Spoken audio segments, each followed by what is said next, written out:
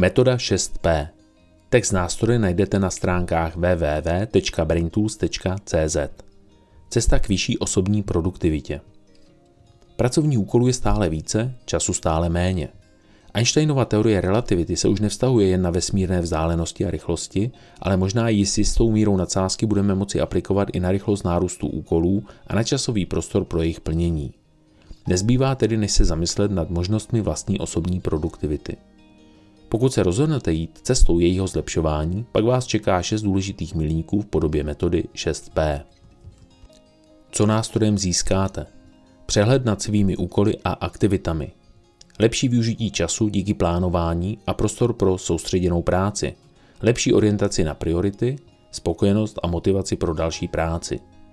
Jaké cíle si stanovit? Denně pravidelně sepisovat seznamy všeho, co je potřeba udělat a zařídit. Určovat priority, sestavovat si týdenní a denní plán. Vyhrazovat si čas na nerušenou práci.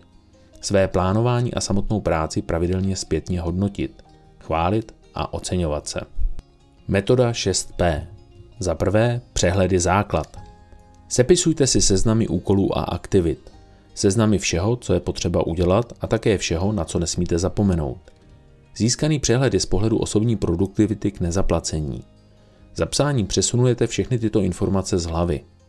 Sami určitě uznáte, že mozek je zbytečně drahé a výkonné úložiště dat. Jeho pravidelným úklidem uvolníte operační paměť, která se tak může věnovat podstatným činnostem.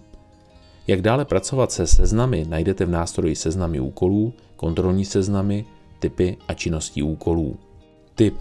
Pro zápis a evidenci činností používejte jeden systém. Lidé mají často poznámky na mnoha místech, což vede k zapomínání toho, co kde mají poznačeno. Za druhé, pečlivě vybírejte priority.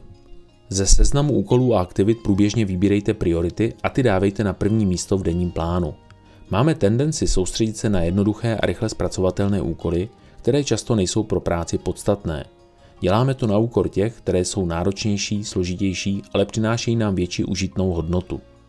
Zhodnoťte proto seznam z hlediska užitku a z hlediska dopadů do budoucnosti. Pro vás, pro firmu, z hlediska seberealizace, finančního přínosu a tak dále.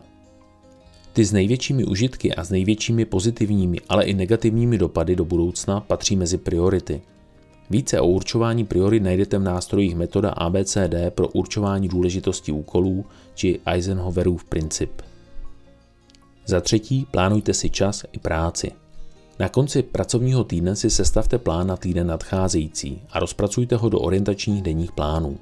Na startu každého nového týdne a dne nebudete ztrácet čas dlouhým přemítáním, čím začít. Plánování je základním stavebním kamenem každého zvyšování osobní produktivity. Na kvalitním základu, tedy reálném plánu, stojí pomyslná továrna osobní výkonnosti. Více o plánování najdete v nástrojích denní plánování či týdenní plánování. Za čtvrté, pracujte. Všechno má své meze, i plánování. Jedním extrémem je absence jakéhokoliv plánu, kdy pracujete v neustálém schonu a chaosu. Druhý extrém však přichází v případě, kdy plánování naprosto nezřízeně propadnete a pouze plánujete a plánujete. Na samotnou práci najednou nezbývá čas. Prioritou je práce, cílem poté vysoká osobní pracovní efektivita. Plánování je sice jejím základem a důležitou podporou, ale nezaměňujme ho za samotný cíl.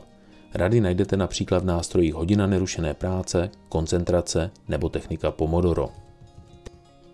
Za páté, pohlédněte zpět. Na konci pracovního dne si pravidelně plánujte oddechový čas, kdy budete mít prostor pro jeho zpětné zhodnocení. Porovnejte vše, co jste toho dne zvládli, s orientačním denním plánem. Odpovídala plánovaná doba na jednotlivé úkoly skutečnému času, který jste mu věnovali? Stihli jste všechno? Pokud ne, nevěžte hlavu. Právě díky pohledu zpět můžete přehodnotit svůj denní program a upravit jej do budoucna. Jděte cestou neustálého zlepšování. Za šesté, pochvalte se. Dovolím si tvrdit, že i ti lidé, kteří prohlašují, že nežijí pro pochvalu, jsou rádi chváleni. Jen to neradi přiznávají.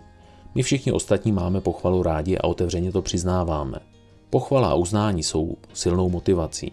Proto se vždy nejméně na konci každého dne pochvalte. Nečekejte na pochvalu ostatních, chvalte se sami. Za každým dokončeným úkolem, za vším, co se vám povedlo. Budete více spokojení, s lepší náladou a s větší chutí se budete pouštět do další práce. Shrnutí. Metoda 6P. Základem je pravidelně sepisovat seznamy všeho, co je třeba udělat a zařídit. Ze seznamu vybírejte priority podle užitku a podle dopadů do budoucnosti. Týdenní a denní plán pomáhá využívat maximálně drahocenný čas. Nezapomínejte na prostor pro soustředěnou práci. Své plánování a samotnou práci zpětně vyhodnoťte a nezapomínejte se chválit.